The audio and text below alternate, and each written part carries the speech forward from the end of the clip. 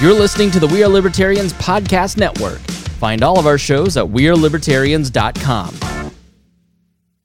Hey, it's Ryan Reynolds, and I'm here with Keith, co-star of my upcoming film, If, only in theaters May 17th. Do you want to tell people the big news?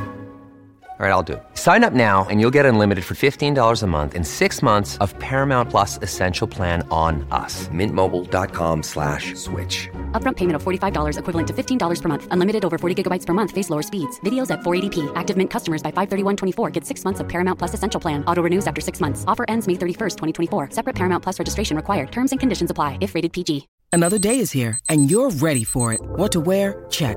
Breakfast, lunch, and dinner? Check. Planning for what's next and how to save for it? That's where Bank of America can help. For your financial to-dos, Bank of America has experts ready to help get you closer to your goals. Get started at one of our local financial centers or 24/7 in our mobile banking app. Find a location near you at bankofamerica.com/talktous. What would you like the power to do? Mobile banking requires downloading the app and is only available for select devices. Message and data rates may apply. Bank of America N.A., member FDIC. Episode 100, The Paradox.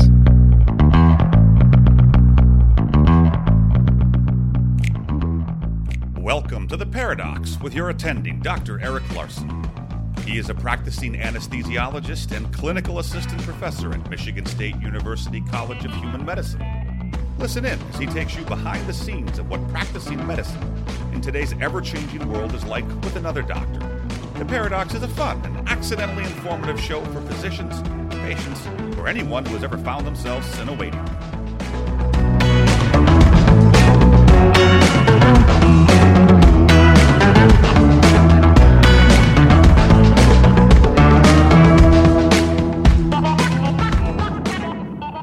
Welcome to The Paradox. I'm your host, Dr. Eric Larson. Thank you for joining me as we explore the U.S. medical system in a fun and informative format through expert analysis. And as you may have noticed, new theme music, new season, technically, as we reach 100 shows. And today we're just going to reflect on the 100 episodes. I will actually hand over the hosting duties to a special guest host, who you'll recognize right away. And I think today's going to encapsulate a lot of what we've learned in our journey through the first 100 episodes. I think if you haven't listened to all 100, this would be a great opportunity for you to get some insights, maybe some shows that maybe would be worth listening to that are back in the archives. All these things will be located, of course, at theparadox.com/100. Thank you so much for this journey. It's been a really amazing ride. I've had more listeners than I could ever have imagined, thanks to you listening and sharing with your friends and colleagues and family. I'd like to thank all my patrons to the show who support the show financially, especially a new member, Brandon Cole. Thank you so much, Brandon. You'll be getting your free gift in the mail for the next week or so. But I would encourage you, if you've not yet had an opportunity, please go to the podcast player of your choice, whatever one you use, whether it's Stitcher, Spotify, Apple Podcast Player. But leave a written review. 5 stars would be great. But a written review gives people an idea what they're in for. And I think we do some really interesting things here. We, I think, honestly discuss about whether it's coronavirus or ethics or just the state of medicine, and really introduce, I hope, very hopeful, innovative people who are changing medicine and helping both physicians and patients alike. I intend to keep doing the show and to keep providing those people and ideas that are really changing the way we look at medicine. So I would also encourage you, if you have any ideas for shows or guests, please email me at theparadoxshow@protonmail.com. You can also go to the website and you can connect to me that way. That's also a great way to get show ideas, interact with me, and stay in touch. But without further ado, I'd like to introduce our guest host, Dr. Marcy Larson, in our freewheeling discussion on the first 100 episodes of The Paradox and my journey with you. Enjoy. Hello. As you may have already guessed, this is not Eric Larson, the normal host of The Paradox Show. This is Dr. Marcy Larson, the episode 100 host of The Paradox. I was coerced into being the host today in order to interview Eric, to learn about kind of all you have taken in over the first 100 episodes. So welcome to the show, Eric, and welcome to me. Thanks for being agreeing to be the guest host today. Yeah. So why don't you start out by talking a little bit about what has kind of transpired over these first 100 episodes. When did this all start for you?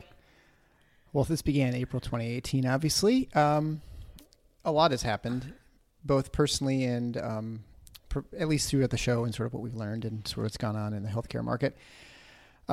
Personally, I've obviously, if those who are longtime listeners know, back in August of 2018, we lost our son, Andy. You can go back and listen to that episode 25. And that has obviously transformed sort of the way I look at life, look at things since then. It was hard to sort of restart the show, but I decided that was as a legacy to Andy, and probably as something just to do, that is probably a good idea to carry forth. And so I've continued on for the last really probably 80 episodes after Andy passed away. And he really did love the fact that you did this podcast. He thought it was the coolest thing. He would always ask you and me if Dad had gone viral yet. That would be his constant question. And the answer was always no, and we don't really think Dad's going to go viral with the Paradox show. But in his mind, you really had. And that's why he thought it was so cool. And I think that's a reason why you felt that you would have sort of let him down had you quit. Yeah, no, I think I had to do it for him in some ways. And again, it was actually a really good distraction. So I think it served two purposes there for me. And I do enjoy it. I mean, I do enjoy reaching out to guests. I think I learned a lot of stuff, more than I had anticipated. And it must be strange for you to guest host this show, since you've probably now guest host more than you've listened to. I joke. No. I still listen. I am not a regular faithful listener, I do have to admit. But I do have to say I've listened to far more of your podcast than any other podcast. Okay. Well, right. And that's interesting because, of course, you have your own podcast. And yeah, so it's been an interesting experience going through this. And I don't know. I mean, I guess I'm excited for the next episodes. I think we're going to continue exploring things and learning more. And there's one thing I've learned, it's that there's no end to how much stuff there is to learn more and better understand, and new sort of issues arise or things I had not known about. And so it's a journey, and it's been one that has been intellectually and emotionally helpful. Mm-hmm. Are there any particular guests that really stand out to you that you'd want to bring up today and kind of looking back? Yeah, there are a number of guests I've had that I've really, and I would say what's interesting is pretty much every single guest I've ever had on, I've really enjoyed and wish I'd been able to hang out with more, which I thought was kind of, which is surprising.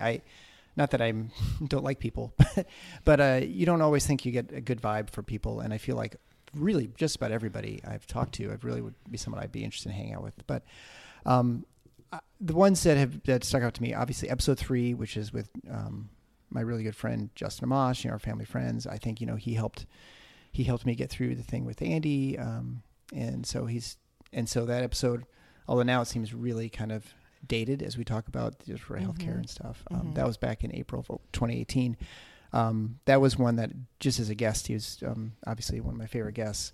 But other recent ones with Randy Lovell, and I did not prep for the show at all, so I don't remember what episode number these are. But Randy Lovell, who's a physician here in town, he's a great guy, someone I've worked with ever since I've started practicing in Grand Rapids. And he's gone out on his own and started his own practice in a really different sort of model as an orthopedic hand surgeon. And I feel very much responsible for his success or failure, since he sort of, I think it's something he probably would have done, but the things we talk about in the show of being innovative and working outside what the usual sort of way the healthcare system runs, that has certainly been encouraging to him to try it. And so I've nervously been watching and seeing, and I was asking when I see him. I just saw him the other day, and things are going well, so it makes me feel better. I'd feel terrible if things didn't. I think David Graham, who's a guy, a friend of mine and former classmate from high school, we really had lost touch outside of the Facebook posts, as your sort of typical Facebook things. And he commented, he listened to a couple shows back that I made a mistake on that I later corrected. We started talking about COVID-19, SARS-CoV-2. And he's been a really good resource from as far as an infectious disease doc, and it's been fun sort of getting in touch with him, and sort of his way of looking at the world, I think, has helped shape me and how I look at the progression of this pandemic, and I think it's although I don't like thinking about it and talking about it, you end up having to, because you're consumed by it. It's around you all the time, and so it is an intellectual sort of discussion or sort of puzzle to try and figure out what's going to happen next. Well, I think back to when you started, and really everything had a very libertarian kind of slant to it, and it was very much all focused on the economics of medicine. And it really did change somewhat with the COVID-19 pandemic, and that you started to focus a little bit more on some other areas too, and have it not all based on the economics of medicine. Yeah, I mean, I think, when I looked at the show when it started, it was going to be focusing on the economics and sort of the real failed third party system that we have in medicine. So that, you have an insurance company essentially as the middleman, and it separates the people providing the care, the physicians, versus the people receiving the care, which are the customers, which are the patients. And so it really distorts sort of all sorts of aspects of medicine, from privacy to just the economics of it and the way people are treated. And then also to discuss the problems with licensing and accreditation for physicians. And so those are sort of the things I just wanted people to be more aware of. Mm-hmm. And then once you sort of get involved in medicine and start looking at problems, you realize there are far more problems that are not all economic. Some are, but there's certainly just kind of random things that you'll run into that are really concerning or very interesting questions. And so that, when I had the episode about what is brain death really death, and sort of, redefining whether people are, what is that process? Is it ethical to harvest organs, right? Because that's sort of the whole, when that got redefined in the 70s, that's an interesting sort of ethical question. Also, looking at the forced organ harvesting, I think, when you look at the Chinese government, what they've done for years in executing people and taking their organs and selling them. I mean, these are perfectly related to medicine. I mean, there's certainly, it happens in medicine, but they're not, it's not US based, that one especially. And, so anyway, those are things that you kind of stumble into. And then you realize when you have a platform that you have the opportunity to reach out to experts and find out more about it. I mean, ordinarily I just might read an article somewhere about it and think, well, that's interesting, or that's kind of terrible. But now I can talk to someone and actually learn a lot more in depth and sort of get a different perspective, or get an increased breadth of information. So it has been helpful to me, and I assume it's been very helpful to people, because the show continues to grow and get more popular through the years, which surprised me. I mean, that was not my expectation, certainly. Well, I think back to when you started covering or talking about mental health in physicians as well. So that was certainly something that you might not have thought about at the beginning, but I feel like is really, really important, about mental health and suicidality among physicians, and just trying to take care of yourself a little bit better. Yeah. And I think that sort of many of these things that we see as problems in medicine, I mean, everything in life is interconnected, and, you can say, well, I'm going to focus on economics, but except if you're economics and you're basically focusing on human behavior in the world. So you can't just focus on money.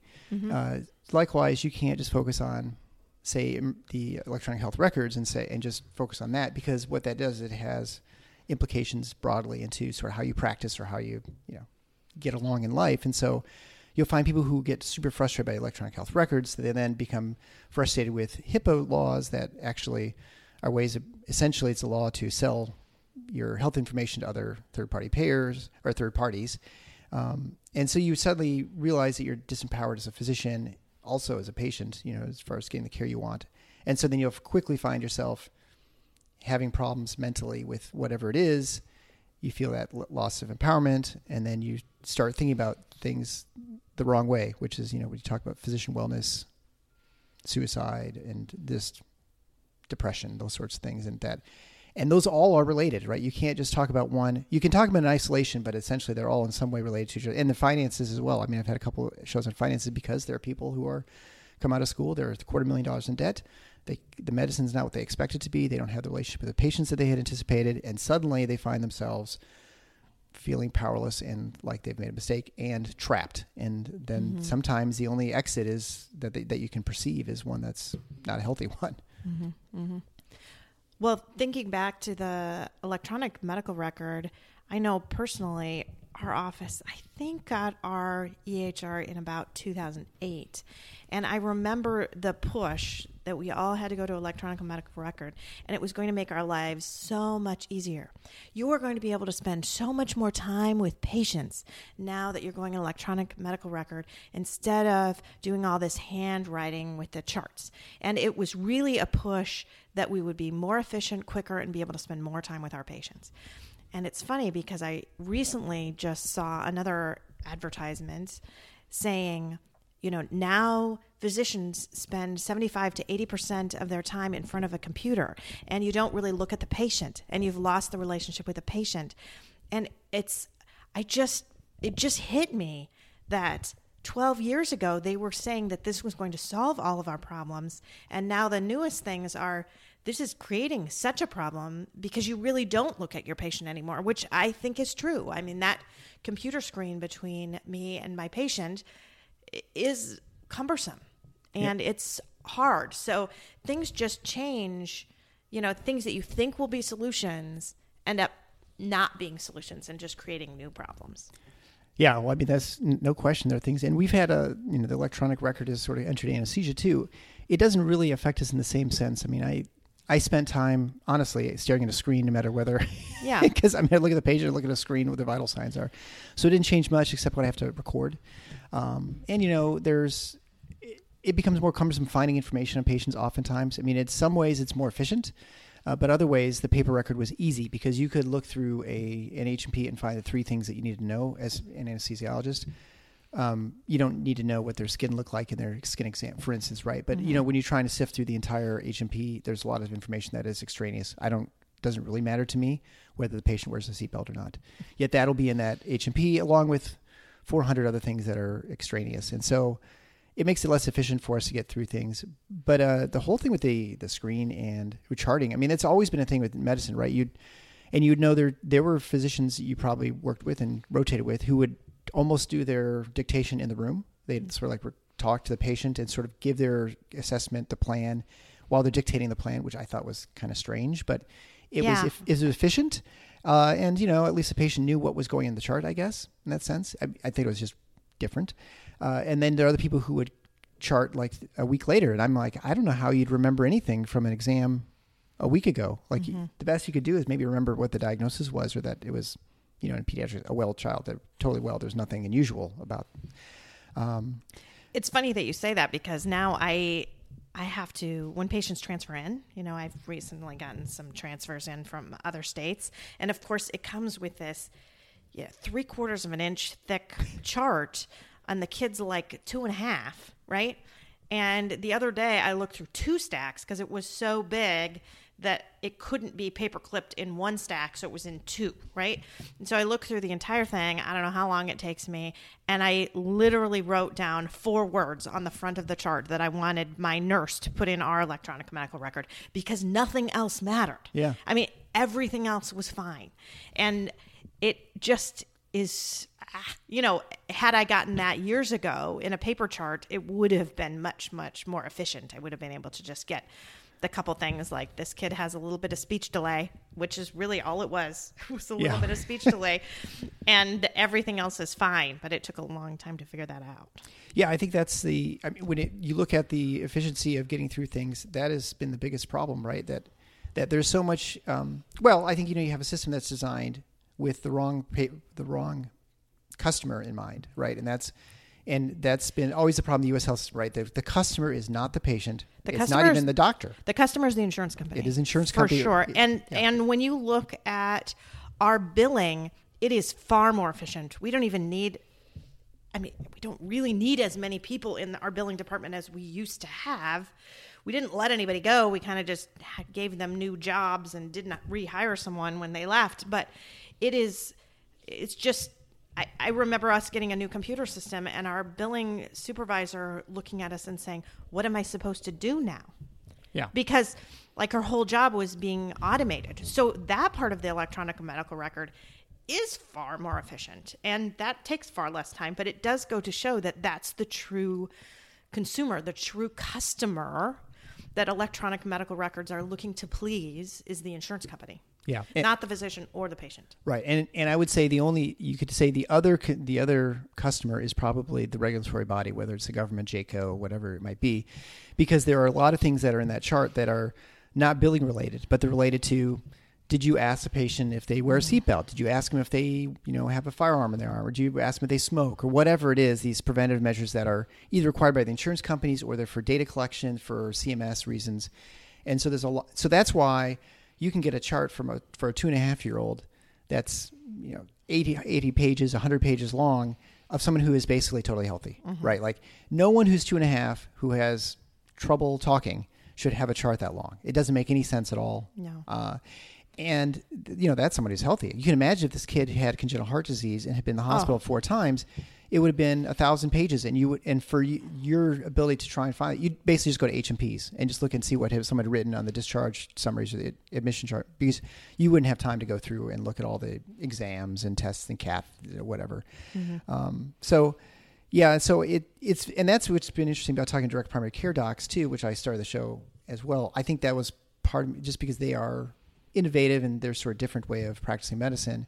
And they're sort of, in many ways, taking a lot of the things that we don't like about medicine, just throwing them away and saying, I'm just going to do the stuff I want at pretty significant risk financially and to, from professionally to themselves. And they have computer records as well, but it feels very different. And at least talking to them, their billing is like, it makes sure that the people pay their bill on time, or, makes it sure that it sends out automatically, or that they came for this, and it's always a monthly charge usually, or you enter in what medicines you got, or maybe a laboratory work, and it adds those little charges in. But it's not like this super complicated. It's a level 2 visit, level 3 visit. I'm not in primary care. I don't even understand how that works. I just know there are different CPT codes for things, and because we have them in surgery, but you have them for office visits, and that's where the computer system is designed to. Oh, you didn't ask enough social history questions or family history questions, and therefore it doesn't qualify for level 3, or you didn't spend enough time. But then you also have things that I think are totally arbitrary, which really bothers me. I'm not affected by an anesthesia as much, but that you could be someone who's super thorough and goes through everything and has a massive history all the time and do what would be legally a level 5 visit. But if you suddenly start claiming you have level 5 visits all the time at a percentage that is outside the norm, then you're going to get at best audited, right?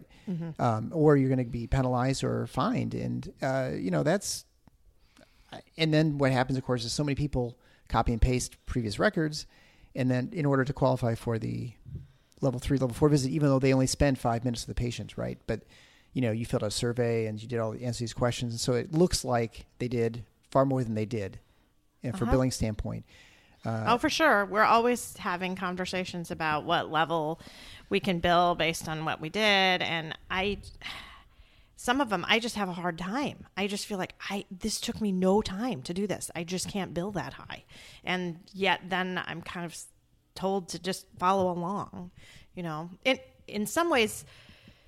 Well, it makes me think back to when you started the show. When you started the show, I was also a co-medical director for a physician organization of pediatric practices, and I did insurance company negotiations for these 9 independent pediatric practices. I helped do that. I met with insurance companies a few times a month, and after Andy died, it just all felt so stupid. Yeah. It just did. It just felt like this is not important. This is not what life should be like. This is not what I want to be a physician to do. Because for a little while, it was extremely painful for me to see patients. So I did more administrative work. That's all I was doing was administrative work. And I just couldn't. I hit a point in time where I was like, this is ridiculous. This is not why I went to medical school. I can't keep just meeting with these insurance companies, even though they were very nice people I was meeting with, Sure. Yeah, right. And I was trying to fight to get more money for pediatrics, which overall pediatricians don't make very much money. I mean, the joke in our family has always been, you can finish the punchline. I bring home the bacon, you bring home the bacon bits. Yes, exactly, because the pediatrics is just the bacon bits, but I just couldn't do that anymore. I just had to get out of that and not think about meeting the certain benchmarks and trying to set which benchmarks we were going to have to meet to get our little bonus at the end of the year and things like that. Yeah. Well, I mean, it's one of those things. It's super important to do the administrative work. Yes. Because someone has to do that. Someone has to negotiate the things and fight for the 10 cents per patient uplift or whatever it is, and those are things that have to be done. They're really annoying and frustrating. And I just couldn't do them personally, Yeah, but you're right. They still did have to be done. And I certainly do appreciate the people that are doing it in my place now for our office. But I mean, I think if there's obviously, so it doesn't need to be said probably, but when you lose a child to something, I mean, you enter a club that you didn't want to ever be a part of, but it certainly changes the way you look at life and the way whatever it is you're doing, I imagine. I mean, I'm only medicine, so I can only tell you how it affects me and how I practice medicine. But it totally changed your outlook and priorities, obviously.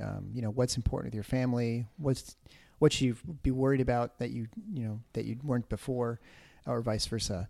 And it's made me far more empathetic. I'm much more compassionate to patients. I mean, I always thought I was pretty good before, but there definitely different things I've discussed with patients I never did before. Like if they mention they lost someone recently, I will ask them about them and talk to them about them, and commiserate. I lost my son recently, and so we'll kind of share a moment, so to speak. As I'm wheeling back to the OR, which I think is helpful. It's never. I'm pretty good at judging whether someone's uncomfortable talking about something, and so I'll just certainly stop. But most people want to talk about those things for a little bit. Oftentimes you give them first ed, so they may not remember anyway. But I'm always talking about patients, but I'm much more. I just am more forgiving, I think, of people just being jerks or for being just grouchy or whatever it is, because they're going through a tough time, whether it's just because they're having a surgery and they don't want to be there or whatever. And so it has changed. And the biggest thing too is just changed there are things about life or about medicine that bothered me a lot more than they do now. Now I just don't care as much. I'm like, that's fine, whatever. At some point you just have to recognize what you can control, what you can't. And that's something that you definitely sort of rethink things once you've had something like this happen. And you just don't sweat the small stuff a little bit, right? Some of those things that used to bug you just don't anymore. And some friends that I have that get bothered by things that used to bother me, like, I don't even know that I want to talk to you about this anymore because it just doesn't matter. Yeah. Mm-hmm. So what do you think about how things really have changed, I would say, with your show recently with this COVID-19? What do you think about that, and how have you been able to kind of approach that in a different way than others? When I was talking to Dr. Francis from the UK after off air, he has a YouTube channel called Midlife Crisis, which is really great, and I recommend anyone listen to the show or watch it on YouTube. It's really funny and very informative too. But he was talking about the whole thing with COVID too, because he has a medical show, and before that, he's just doing general stuff on medicine, whether he's a cardiologist, so he did things on like heart health and, can you kill yourself if you're in too good a shape, for instance, like can you go to heart failure? But then after COVID, of course, people want to know what he thinks about things. And so he kind of was doing that. And not surprisingly, those have the biggest response. Like, people are super interested in this right now. People usually aren't interested in medicine, but they are really interested now in the middle of a pandemic, obviously, right? Like, people are probably way more interested in what impeachment means once there's an impeachment trial going on versus when there's not. So anyway, he said he kind of had a point where he doesn't really want to talk about it all the time because there's more stuff going on than that, and there's more that interests him. And I feel the same way. I feel like I do like to try and figure out the puzzle and try and guess where we're going and sort of how this thing's working and why it's so weird. And, you're far more knowledgeable about infectious diseases and vaccinations and those sorts of things. I'm dumb about most of that stuff as an anesthesiologist because we just don't, I give preoperative antibiotics, and that's pretty much like the most extent of my infectious disease training. Outside of medical school or the month I did as a resident in the infectious internal medicine or something. So so for me, it's been a big learning process about sort of learning about the vaccines and how they all work. And so that's been interesting. And so I will try and limit it to like every other or once in a while when I find something interesting. But definitely I can look back at the first ones I did. My thinking has evolved significantly in sort of things, which you'd hope because more information's come out. And so I think I'd like to think I'm honest about what I think, and I'm honest, or at least humble enough to recognize that I don't know the answers, and so that I've been wrong, and I've corrected myself once before, and other things I've not been. You've been wrong once. Once I was just totally wrong. But I mean, other things I've been wrong about. I'm your wife. You've been wrong more than once, but just that's like the last year, right? But when it comes to like major things, I think I always like to say that there's a realistic chance that they're totally wrong, and we don't really know when it comes to these things. So this is the real life sort of things that the dishwasher is singing to us here as we record in our studio. I left a very nice pause that you could have taken that out and edited that out, and instead you feel the need to talk about our dishwasher. That's interesting. Well, this gives people the recognition that our studio is small. It's right next to the kitchen, next to the dishwasher. It looks just like a kitchen, in fact. Yes. Surprisingly, it's almost like you could see a waffle iron open on the countertop.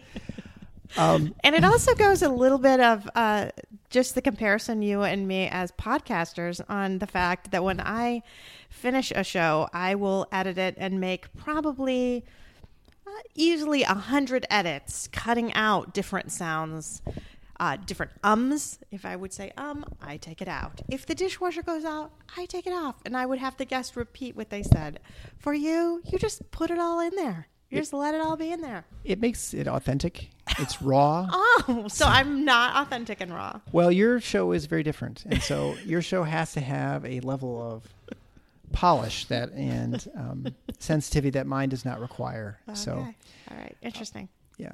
I would also add, in kind of back to your last question about when it comes to the show and things you've learned, I think my understanding of the healthcare system obviously is deeper, but I think my outlook in what healthcare is going to be is much more optimistic than it was. I mean, well, you know this obviously, but like when you talk about 2017, 2008, 2016, we're talking about the healthcare system. It's very sort of depressing. Like it's compensation can go down, physicians have less autonomy, there's less they can do. And this show has, if nothing else, allow me to recognize that people are working outside. They're finding ways to lead fulfilling professional careers and to practice the way they want, or to find ways to allow people who were cut out by the healthcare system because they couldn't afford it or they didn't have insurance, and provide options for people. And so those things have been very encouraging. And so I'm much, much less pessimistic about things than I was in the past. Well, and for us personally, we do not have healthcare insurance this year.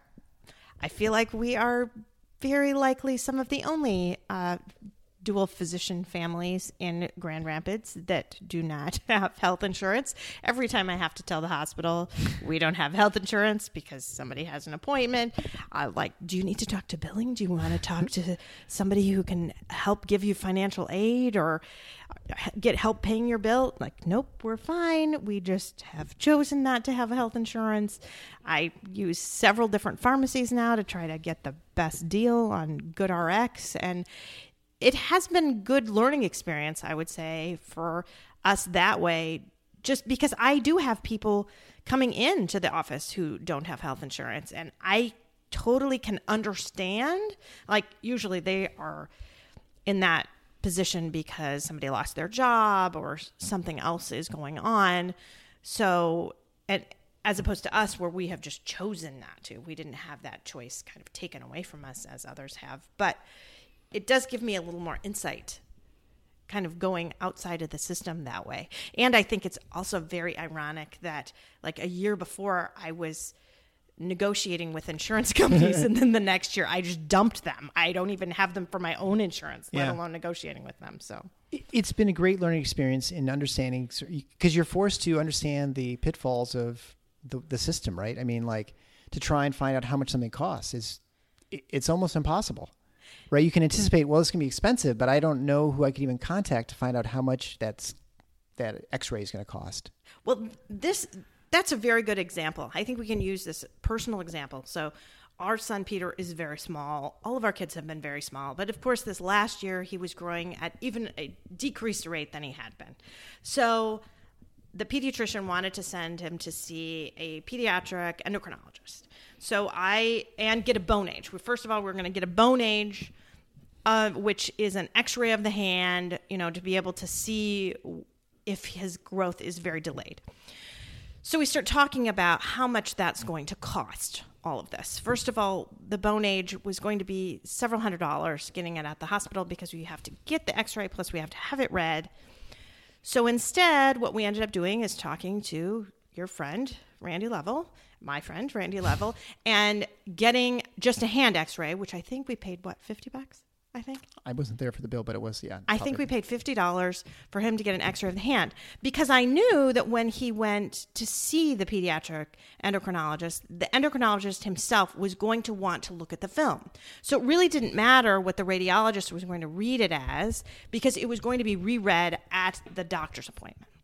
So I thought we can just take that middle step out and not even have a radiologist look at it because otherwise it's going to be read twice.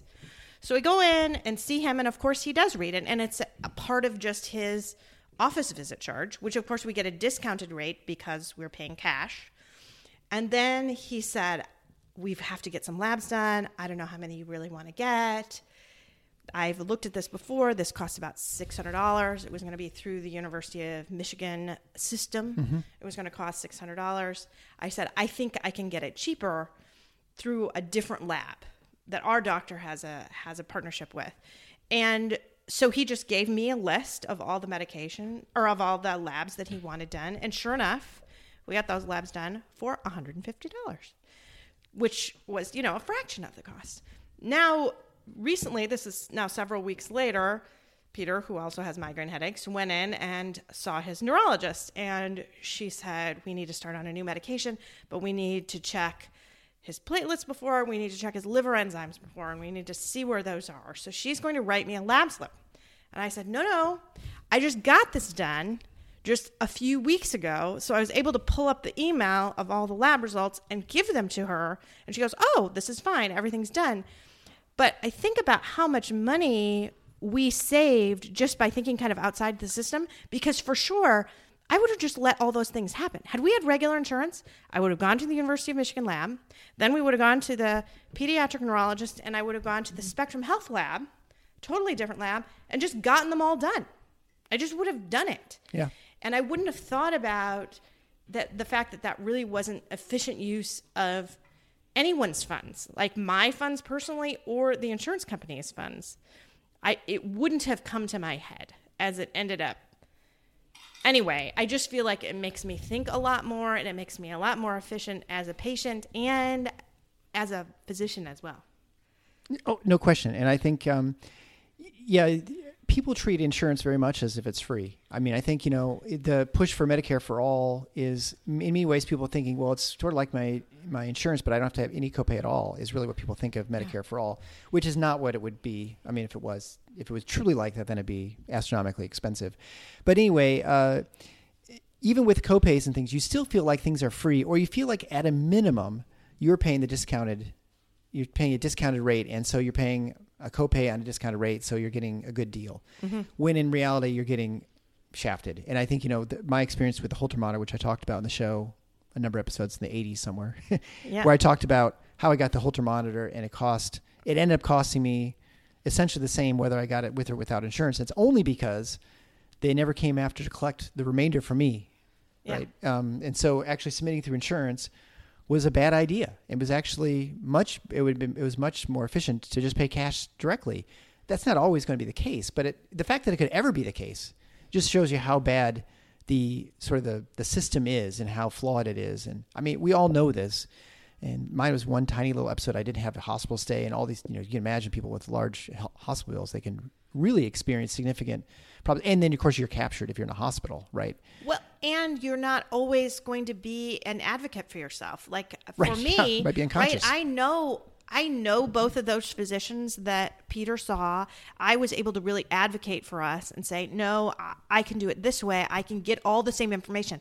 I mean, everybody got all the information they wanted. We did not at all skimp on what my son needed. Like, everything was done right, which they would have cut back and not done everything. But I wanted everything done. I just wanted it done in an efficient manner. Yeah. And not everyone is going to be able to do that or feel like they even can. Who feels like they can say to their physician, hey, you know what? I really don't think I can do that right now. I can do it this other way and still get you the information you need. That's not going to happen often.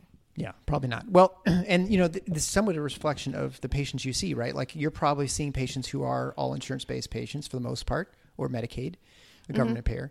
And so you're not going to see as many patients who have alternative ways of getting care, right? Because they're not going to come see you. So you don't even. Although I did recently so we're doing a lot of testing for COVID, a lot. Like, I'm swabbing a lot of kids because if they have more than just a runny nose, they have a runny nose and a cough, or a runny nose and a fever, or a cough and a fever, or something. If you have 2 symptoms, you have to be tested or you can't go back to school in Michigan. So I'm testing all the time. And of course, there's a huge backlog. So it's taking 4 or 5 days to get these tests back. So kids are missing a whole week of school, and parents actually have to stay home from work the entire week if you follow the rules. If your child has a test pending, you need to stay home until that test is back. So I recently went outside. We have to do our swabs outside too, because we don't have negative pressure rooms to swab them inside. So I'm outside doing swabs in the rain. And anyway, a mom said to me, if you need that done, that's fine. But there is a place down the street that I can go and they'll do a rapid one and I can get the results much quicker. And which is great. I mean, that's great. Yeah. If somebody can go somewhere else and get it done faster, wonderful. You can let me know the results. I mean, I feel terrible that it's taking this long. And if you can, make those decisions for yourself and for your family and get it done in a more efficient way, great. Yeah. Well, and that's where you have to be honest as a clinician. And there's definitely an incentive from a revenue standpoint to capture all those tests and do them all. And, we can charge how much for getting the collect this test versus saying, well, I know my test is better, which it is, than a nasopharyngeal swab is much better results and more sensitive and specific than a rapid test. But you're like, what? It's going to take 4 days. And from a clinical standpoint, it's actually more useless for me to do this test than the other one, even though that one's less accurate, just because from turnaround time standpoint, you can actually use the information as opposed to getting the test and then finding out, 4 days later whether you're positive or negative. Well, and honestly, our rates in the Grand Rapids area right now are quite low. Yeah. So I just don't suspect it very high. And the ones that I have suspected, I probably would have been more insistent on doing ours. I mean, I can think back to one that I was pretty sure was going to be positive and was positive. And I would have not been happy had that mom chosen to do a less sensitive test. I think I would have dissuaded her a little bit, only because my pre-test suspicion was quite high. But when my pre-test suspicion is really low anyway, because they have a runny nose and a cough, as do how many other kids in October in Michigan. It just doesn't make a lot of sense. Right. And I think in one of the episodes on SARS-CoV-2, I talked about pretest probability and how that changes the sensitivity and the specificity of tests. Even though you can have a super sensitive test, if your pretest probability, meaning the likelihood you think someone actually is clinically going to have the disease, if it's really low, it doesn't even matter. You're more likely to get false and incorrect results than if you have a high index of suspicion. So, someone who's like short of breath and coughing and stuff, you're like, this person could very likely have it. And the community rate is like 10%. The likelihood of you having COVID-19 is super high. So I think I can use any test or I don't even need a test probably. And I think that's something that's important to point out. And I did not know this, but they have numbers of people who have the flu every year. They say, 10 million people have the flu or 15, I don't know how many it usually is, but that only a small percentage of those people actually had a flu test, right? I mean, once you see enough kids in your office, you're like, okay, well, it's just the flu. I've seen the flu's in our community. It's everywhere. Every kid who has like a runny nose, shortness of breath, cough, whatever. I'm just going to say it's the flu. Maybe it's not sometimes, but it doesn't matter. Yes. Right? When flu rates get really high, it is good medicine to stop doing a test, because the chances of you having a false negative and and giving people false assurances that they do not have influenza becomes too high. So when you have 30% of your kids that you're seeing are positive for flu, and you can get to the point where you can base it so much more on just what they look like when they come in. I mean, like this last year, I'm sure I had influenza. I'm sure I did. I was seeing kids all over with influenza.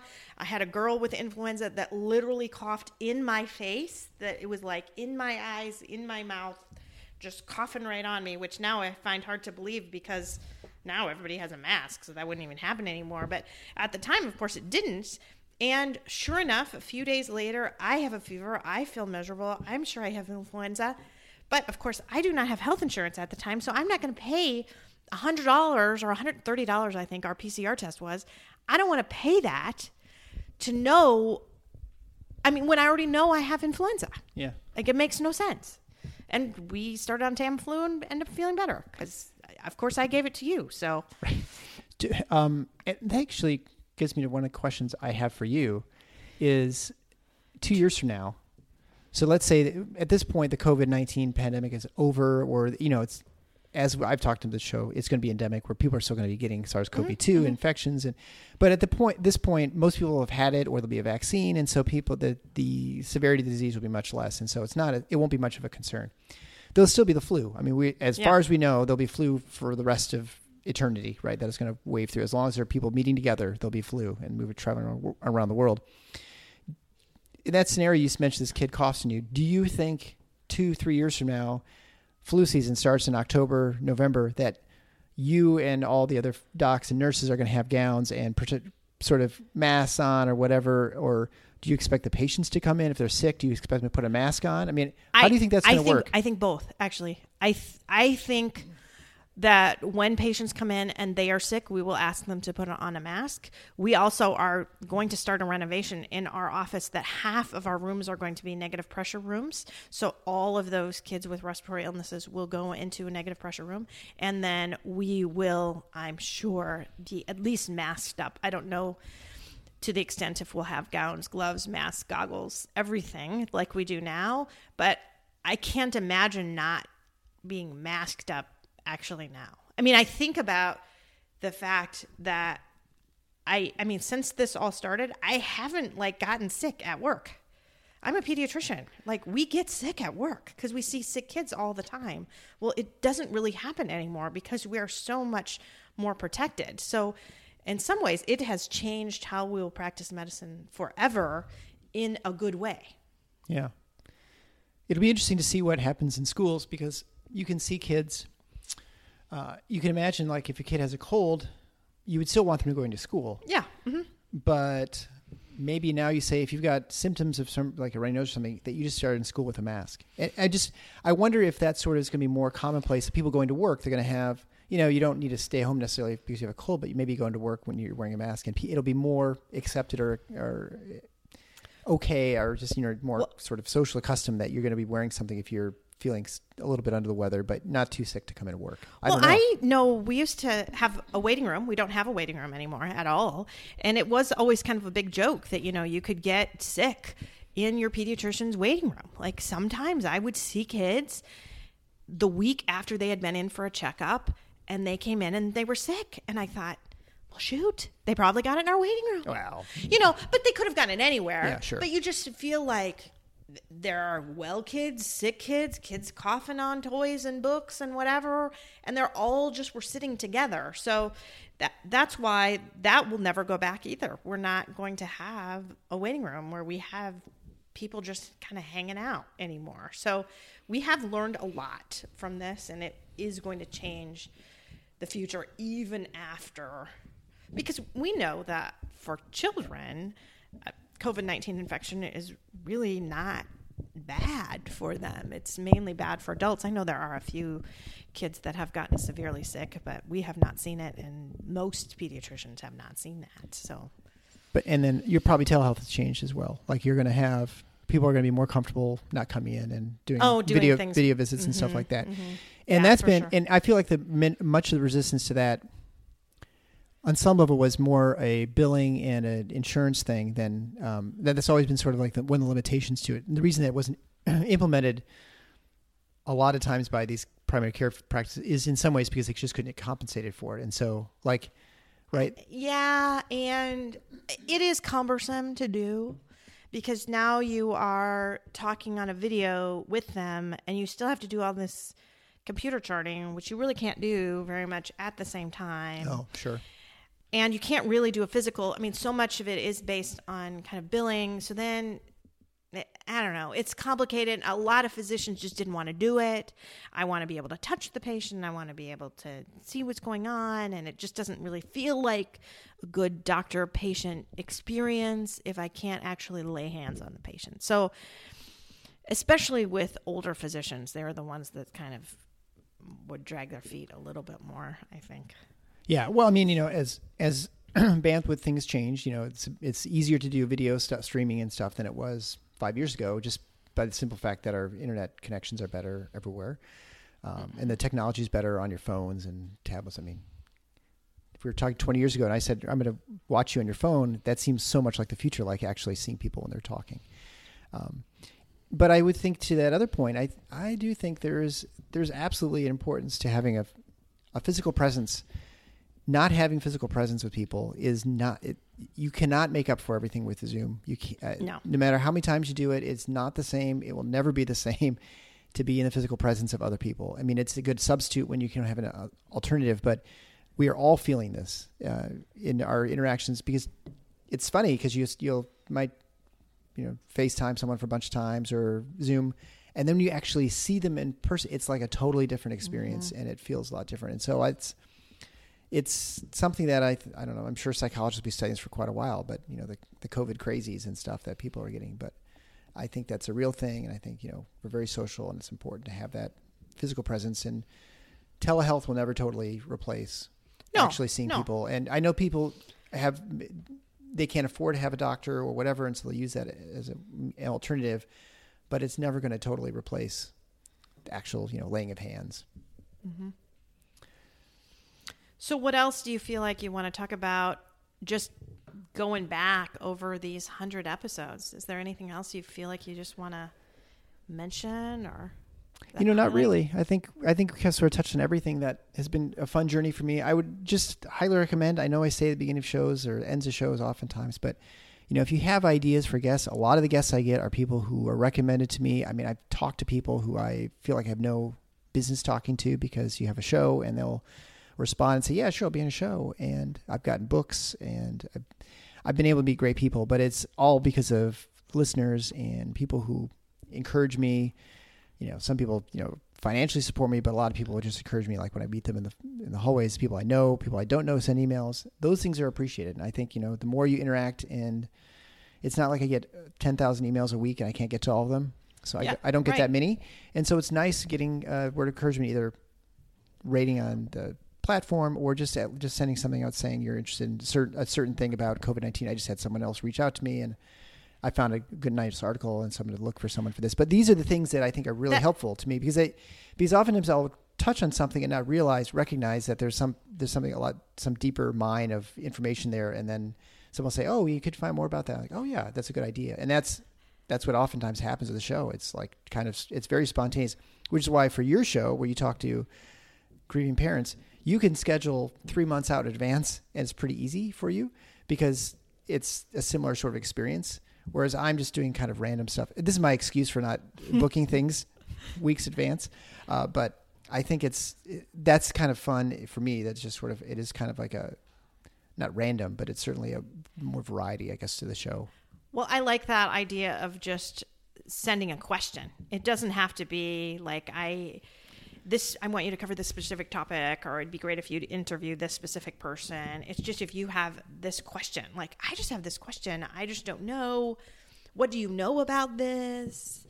How could you help me with this? I mean, I get some of those too. And then it just makes you think a little bit outside the box, something you would never have thought about before being a subject.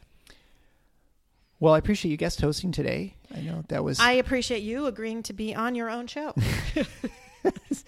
So thanks. I was happy to be a guest host. I will certainly do it again. Well, you're the best guest host we've had on the show. Since I'm the only guest host you've ever had on the show, I appreciate that. But I'm also the worst guest host you've ever had on the show. Well, now that's just a half empty sort of thing to say. Stay half full. All right. Thank you so much. Thanks. Thanks for listening to The Paradox. If you like what the doc is doing, please subscribe and leave a review on iTunes or Stitcher. And share the show with your friends.